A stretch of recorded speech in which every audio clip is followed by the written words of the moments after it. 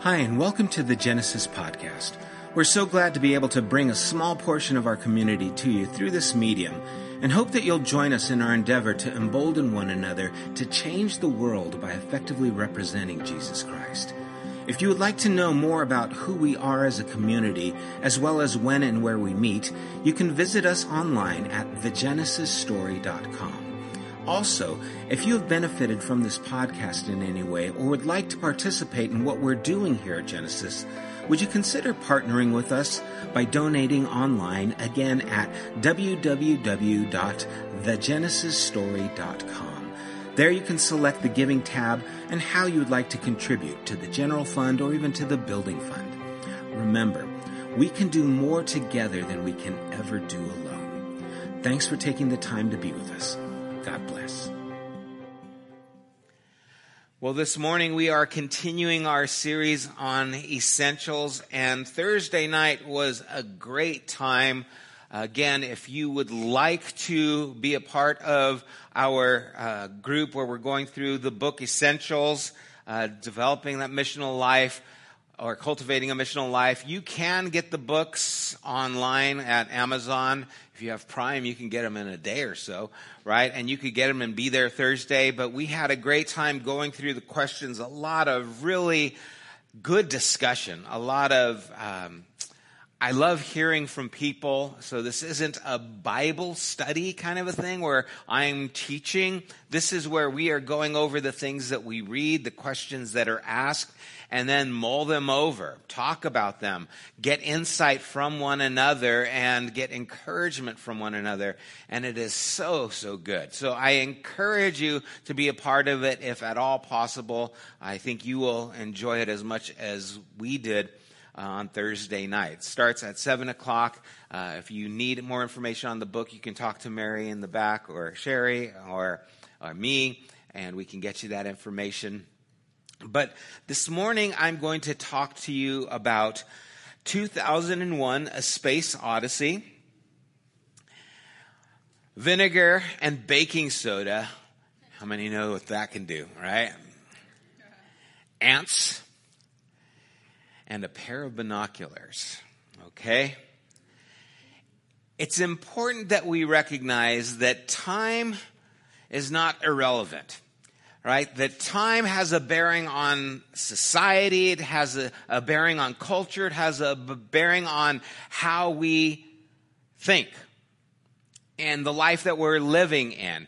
I mean, think about how things took place just not too long ago. In 1968, 2001, A Space Odyssey came out. I remember going and seeing that movie and kind of tripping out because it was kind of a trippy movie. I saw it again later under different circumstances. We won't go into that. But some of you did the same thing, I can tell. It was a look at what are things going to be like in the future. 2001, are we going to be traveling in space, right? And all these kinds of things. And I remember thinking, am I going to be alive in 2001? Because 1968, it was so far in the future.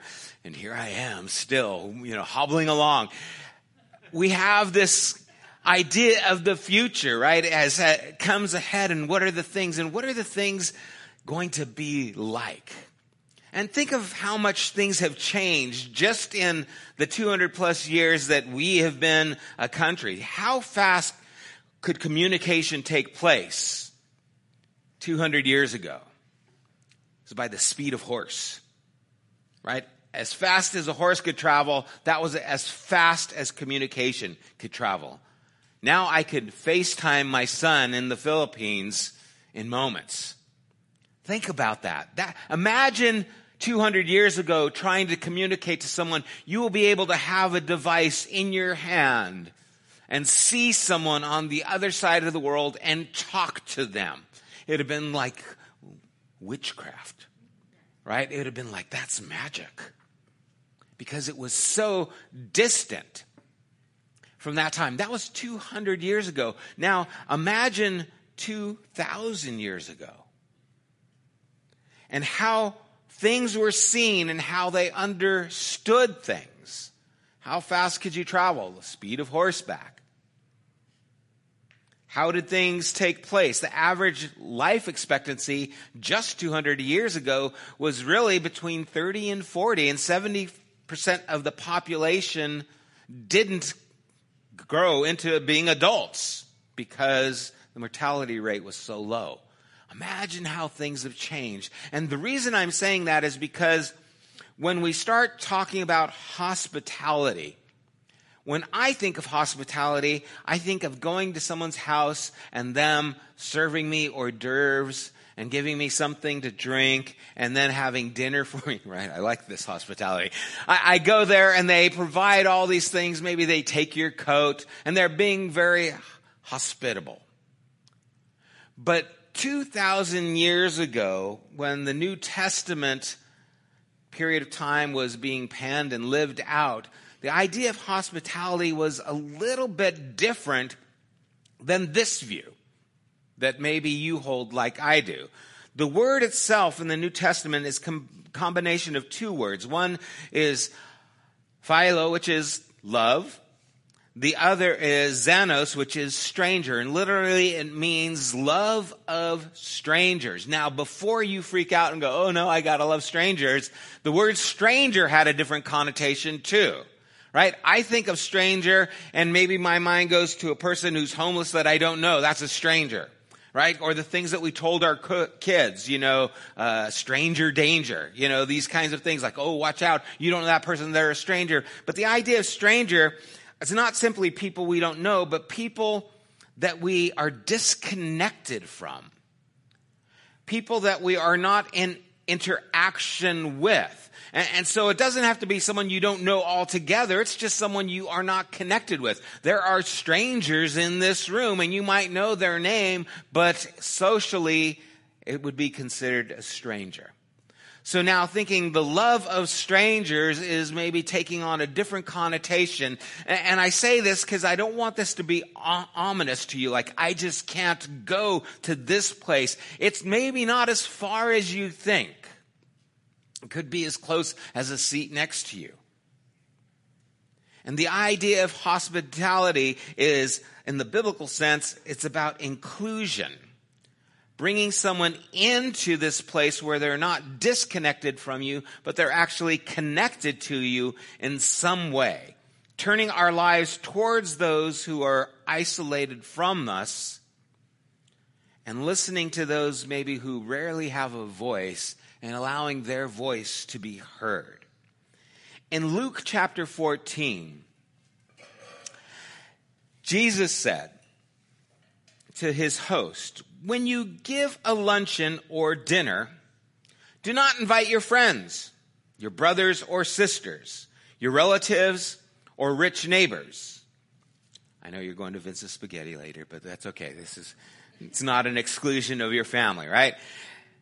If you do, they may invite you back, and so you will be repaid. But when you give a banquet, invite the poor, the crippled, the lame, the blind, again, those who are marginalized here, and you will be blessed. Although they cannot repay you, you will be repaid at the resurrection of the righteous. There is something that God is going to give you if you give to these strangers, if you're hospitable to them. Right? There is something that is taking place when you do this. Because hospitality is more than welcoming the stranger into a physical place. Instead, what it's doing is it's challenging us to examine our practices of welcoming people in every setting. Being a part of our lives. So when you go out to eat, when you are at the store or going to do something, who are you going to invite? Who are you going to participate with? Jesus gave a story, a parable, and he said, for when I was hungry, you gave me something to eat. When I was thirsty, you gave me something to drink. I was a stranger, and you invited me in. Lord, when did we do that? When you did it to the least of these, you did it to me. When you did it to those whose voice was not heard, that person who you know maybe across the street or in the room, but you don't talk to or communicate with, when you did it to them, you did it to me. And so we see hospitality has this effect. It has this reaction that it causes something to take place within the relationship and within us. When I was younger, we used to take vinegar and baking soda and make rockets. We'd put this little piece of plastic on top of this other little test tube kind of a thing, and we'd fill it up with vinegar, and then we'd pour some baking soda on, we'd put it on, shake it, and then run, right? And they'd go shooting up. There's other ways to make explosive things. I won't get into that. That was the safe way. It wasn't as loud as some of the others, but there was a reaction that took place between these two chemicals. The vinegar, right? The baking soda, the infusion. It's like the Coke and Mentos thing. Something happens when the two gets together. Something happens when hospitality becomes a part of our life. Something happens in the relationships that we are engaging in. Something happens to us. It transforms us from being people who are secluded and excluding to people who are including. And this used to be a very important part of these early followers of Christ. So much so that when Paul was talking about the qualifications for an elder, he says in 1 Timothy chapter 3, verse 2, now the overseer is to be above reproach, faithful to his wife, temperate, self-controlled, respectable, hospitable, able to teach. In Titus 1, 7-8, he says, not overbearing, not quick-tempered, not given to drunkenness, not violent, not pursuing dishonest gain. Rather, he must be hospitable. When have you heard that this is a requirement for someone to lead a church, is that they're hospitable? Right? Oh, they need to know the Bible. Oh yeah, they can't be drunk. They can't be, adulterers, blah, blah, blah. But when do we hear hospitable? It was part of the package. Why? Because that is where the combustion takes place. That is where something ignites from that person to the people around them. And what they're looking for are people who are explosive. People who have this chemistry of inclusion that extend themselves to others. This was part of what they saw needing to take place. You need to be a person who loves the stranger. And again, the stranger are these people you encounter. They're people you know, but not really well enough. People who are a part of your life, but still, in a sense, distant. And I wonder what has happened where, if this hospitality was such an important part of the early faith and life, how did it become so distant? What happens to us when we lose this in our lives? There is a power that the early followers of Christ lived in that starts to disappear from our lives. And we've been talking about this through the series, how our culture has become very much more exclusive, right? We have communities now that have walls around them. Some of the communities don't even have sidewalks because they don't expect people to walk to each other's house. They just drive in, go into their own house, and then drive out. We talked about how houses used to be small and more people lived in them, and now houses are bigger and fewer people live in them. There's this distancing that takes place, and something else is taking place if we start to imitate that. If we don't include and we start becoming exclusive, then there is a chemistry that we start to lose. One of the things that takes place in an ant colony is when ants are walking around and crawling all over each other. I know some of you are like, ugh. They actually communicate the most by touch. That communication takes place when their little antennae things touch each other. They're sending out information to each other that they can't do with words, right? Because they don't talk except in the cartoons. They don't have good eyesight. They don't wave hello. Hey, what are you doing? Hey, come over here. There's pizza, right? It's all through this communication of touch. If they find some food, they leave a little scent, and then they go back and the others see and touch them. They go, oh, there's the scent, and they'll follow that scent back to the food. And the more of them come, the stronger the scent gets, and that's why you see a whole line of them going to that little candy that's left on the sidewalk. The communication is by the interaction that allows them to develop into basically a colony that is able to survive and has survived even though they're so small. There's a lot of organization that takes place just in that communication. An ant by itself will not last.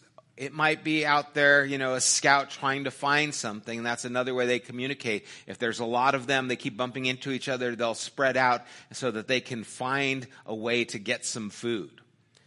And it's funny because when they're together, you see them all crossing over each other. But then when it's by themselves, they'll usually walk in a straight line because they're not communicating and they're just trying to go out and look. But once they look, they have to go back and find the others, communicate with them so that they can all share in this, even if it's something that's dangerous. They have to communicate with the others so that they can protect the whole. Do we think of ourselves in that line? We are a part of something more, or do we retreat behind our walls, behind our gates, behind our doors, behind our communities, so that we won't be bothered, right? We don't just feel threatened because of what's out there. We feel uncomfortable by the things that are going to interrupt our lives. And when it's our lives, it might be just that single family, right? It's just me, my wife, my kids. That's our life. I don't want intrusion.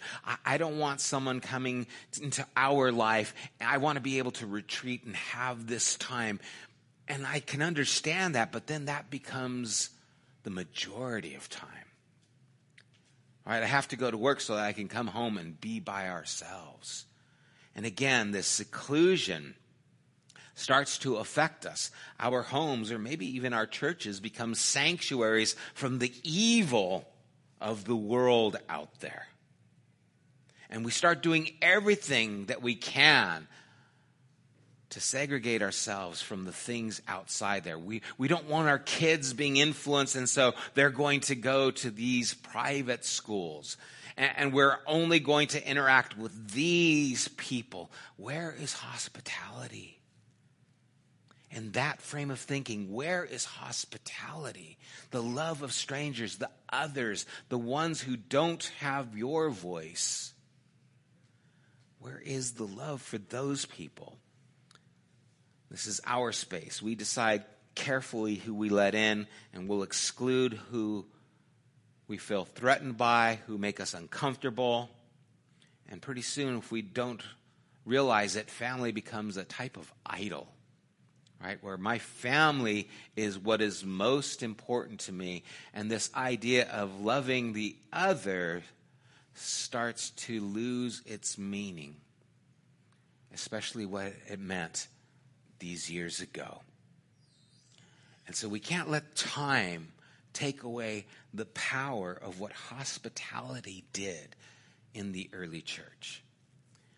We can't let time erode how we see what happened and allow these things to continue in our lives. Because missional hospitality, instead of being a way to expand the kingdom of God, if it becomes a threat to our homes, then we are reversing how things are. Right? Missional hospitality is just that, expanding the kingdom of God. It's extending ourselves. And without knowing it, seclusion is weakening our voice in God's kingdom. The lack of hospitality is weakening the voice of God in my life to others. And this is a foreign concept, at least to me in so many ways. It's always been about knowing. I got to know the right things. I've got to believe the right things. Idea of hospitality, oh yeah, that's nice. We'll have our potlucks, right? We'll have our little get-togethers. Oh yeah, we have hospitality. That's great. But no, it was more than that. This was very expansive. This was, again, very much a chain reaction that took place with those early followers of Christ as they extend themselves to others. See, I can go to church. Hey, how you doing? Oh, yeah, let's pat on the back, pray for you, have lunch with you. Boom, go to my house. And I will not see you, talk to you, or hear from you for the rest of the week. And then even that group can become cliquish, right? Oh, I only hang out with these people. I only hang out with the musicians. I only hang out with the ushers. All three of them. I can only hang out with, whatever that group is. And you might not say it in those terms, but pretty soon your circle gets smaller and smaller. And there's someone who comes, doesn't know anybody, and they go home alone and isolated. You don't know their story. You don't know their struggle. And something is happening. You are dying inside because you are not expanding in hospitality.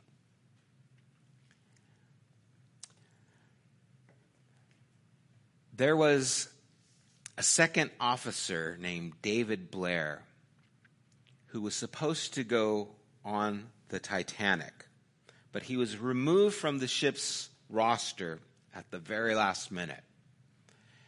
And David forgot to give the keys to his locker to the other gentleman who was on the crow's nest, who was the lookout. And inside his locker, they found that pair of binoculars that I showed at the beginning.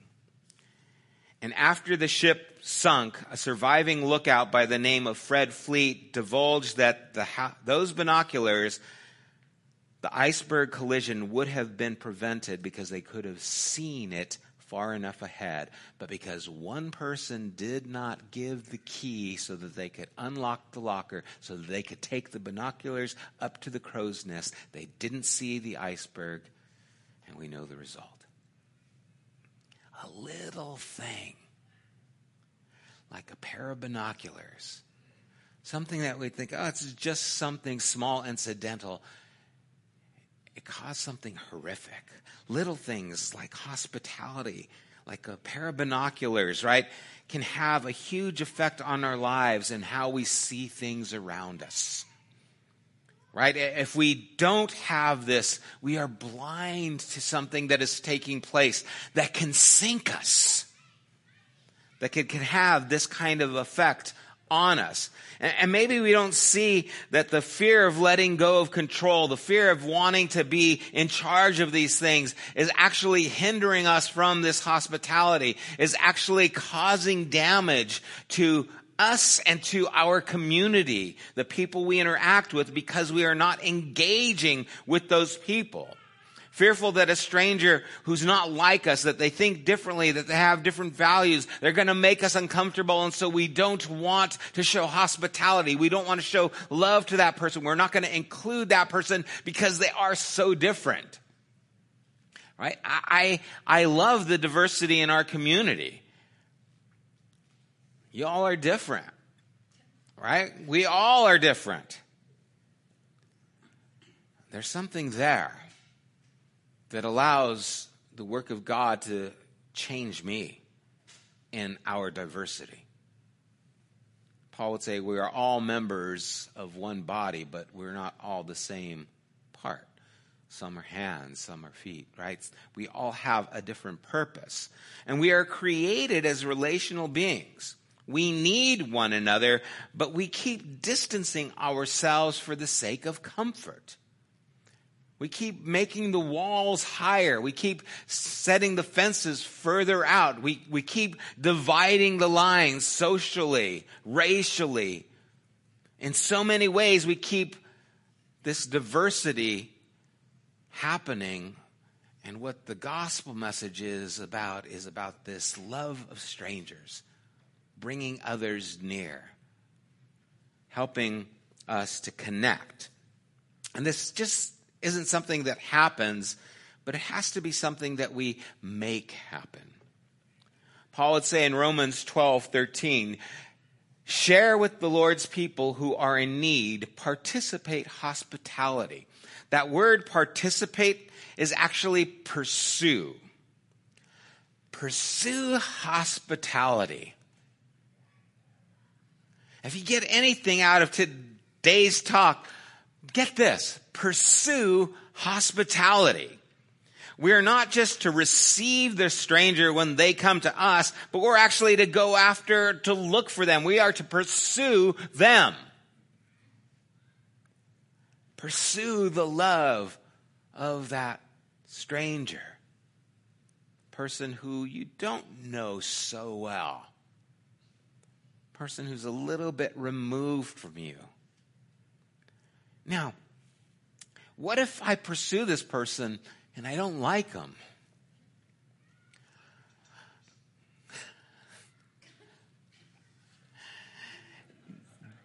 Those things happen, right?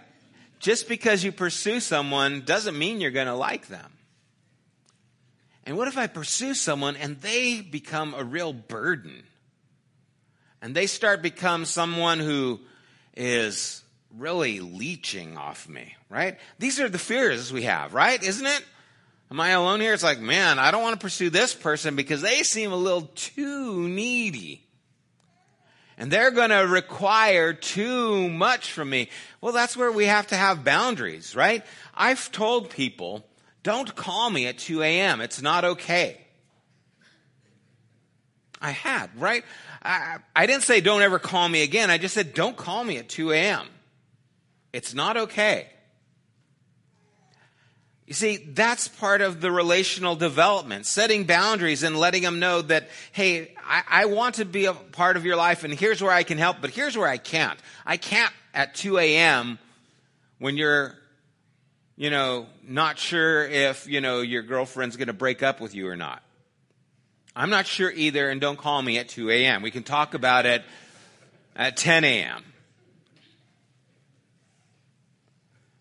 See, that's actually part of hospitality. That's teaching someone boundaries, teaching them when it's okay and when it's not okay. Because some people don't have those things. Some people don't have boundaries where their parents said, you shouldn't call people at 2 a.m. unless it is worth calling at 2 a.m. Now, sometimes it is, right? Sometimes you're at the hospital, there's something serious going on, and you need that 2 a.m. phone call. But sometimes it's not. And that's part of, again, developing relationships. The lack of hospitality is really not something that we commit. It's something that we omit. It's something that we fail to do. We don't only fail to help others in need, we fail to grow in our lives. Our world becomes smaller because we are not extending ourselves to others. And we don't know all that's happening because we just see our world. Peter said, offer hospitality to one another without grumbling. I love that. Hey, and don't grumble about it. It's like, man, I had to be nice to that person, right? Without grumbling, each of you should use whatever gift you have received to serve others as faithful stewards of God's grace in its various forms. God's grace in its various forms. I love that. God's grace has all kinds of forms. God's grace shows up at meals when a person needs it. God's grace shows up as a friendly phone call saying how you're doing.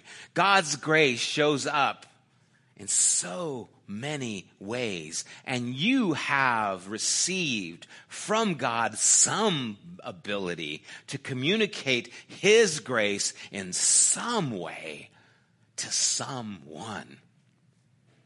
Ooh, that's exciting. What way? That's between you, right, and God. I don't know. Some of you are great at giving cards.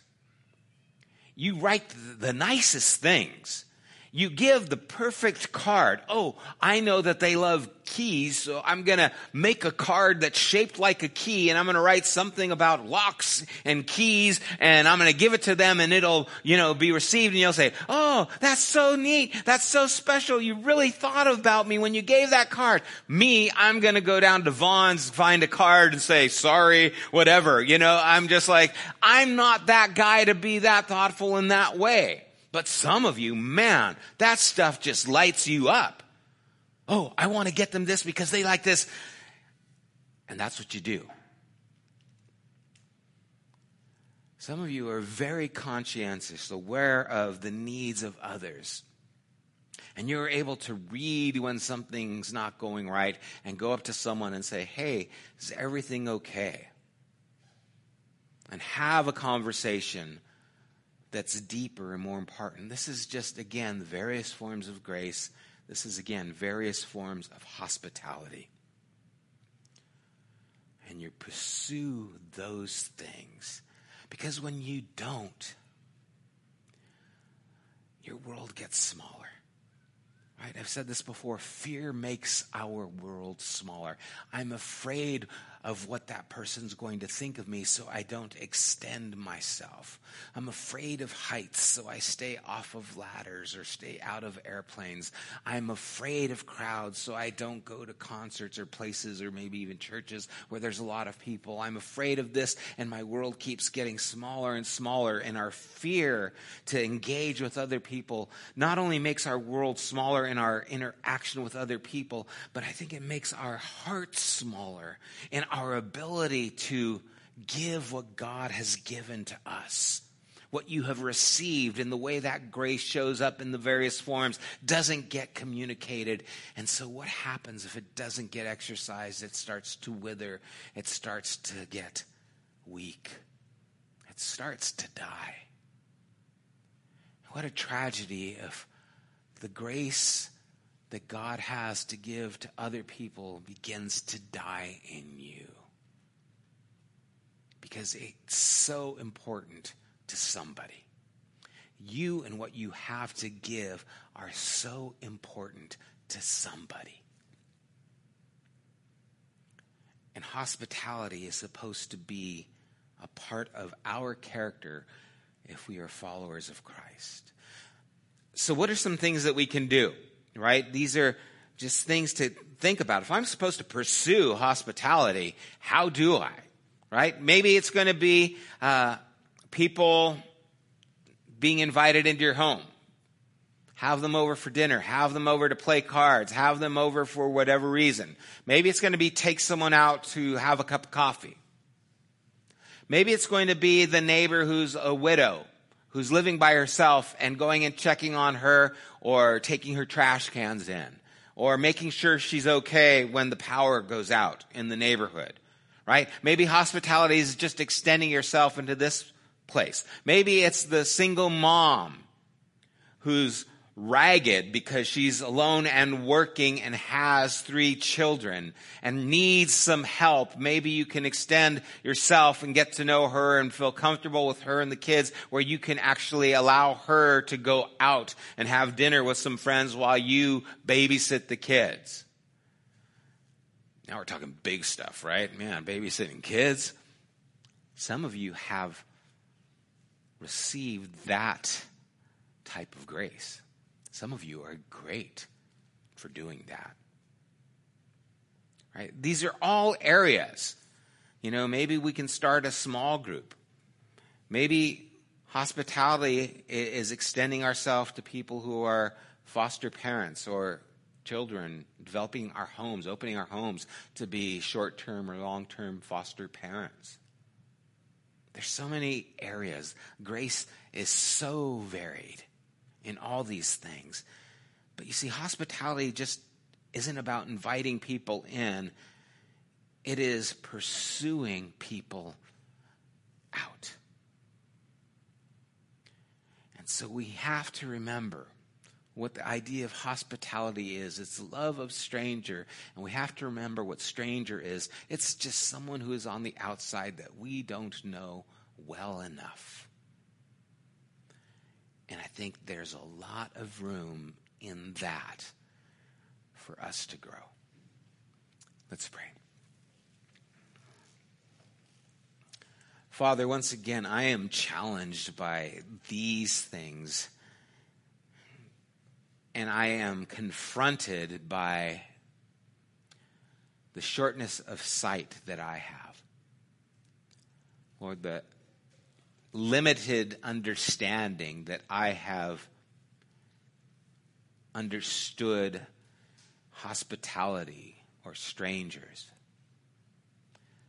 Not recognizing how important this is to me as a person who believes in you.